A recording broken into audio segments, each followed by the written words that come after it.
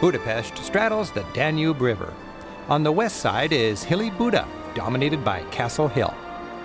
The royal palace marks the place where one of Europe's mightiest castles once stood.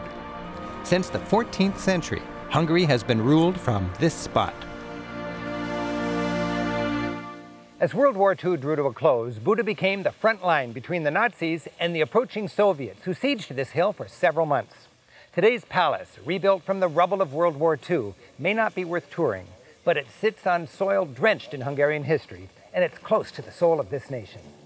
Another Castle Hill landmark, the 800-year-old Matthias Church, has also been destroyed and rebuilt several times. Its flamboyant steeple and other frilly elements were added for the 1896 celebrations. The opulent and gilded interior tells 1,000 years of local history, Crusader heroics, beating back the Turks, all painted in a fanciful neo-Gothic way. The church's prized possession hides in a chapel in the back. Peer through the black iron grille to see the 500-year-old statue of Mary and Jesus, which comes with a story. In the 16th century, the Turks were about to overrun Buda. Locals, anticipating a terrible ransacking, hid their most precious statue in a niche and plastered it over. The Muslims took Buda and used this building as a mosque for over a century. They whitewashed everything, hung carpets on the walls. Then, during a later siege, a nearby explosion rattled the building. The plaster fell away from the statue, and there was Mary looking out over the mosque. This spooked the Muslims. According to legend, the Turks fled, making this the only part of town retaken without a fight. Just outside stands the Fisherman's Bastion, an icon of Budapest. It offers sweeping views over the Danube to Pest. In the Middle Ages, the fish market was just below here, so this part of the rampart actually was guarded by fishermen. The current structure, though, is a fanciful rebuild, constructed for the Big Bash of 1896. Its 7 towers symbolize the tents the nomadic Magyars, those original Hungarians, called home before they moved west to Europe. Hungary's first Christian king, Saint Stephen, tamed the pagan Magyars.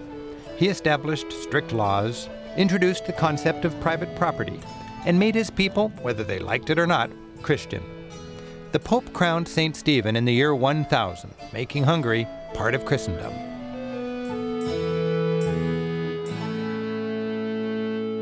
This was a pivotal point in Hungary's history. While Stephen could have accepted his crown from the leader of the Eastern or Byzantine Church, he chose to have his rule legitimized by accepting his crown from the leader of the Roman Church, and this gave Hungary more of a Western orientation. The Buda funicular is a popular landmark.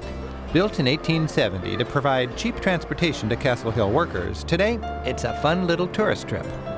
It shuttles visitors every few minutes up and down between the top of Castle Hill and the mighty Chain Bridge.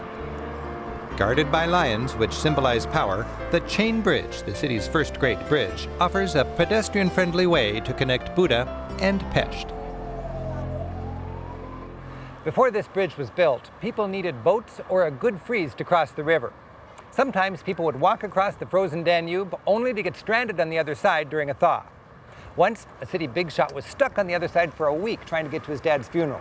He missed the funeral. He was so frustrated, he commissioned the building of Budapest's first permanent bridge.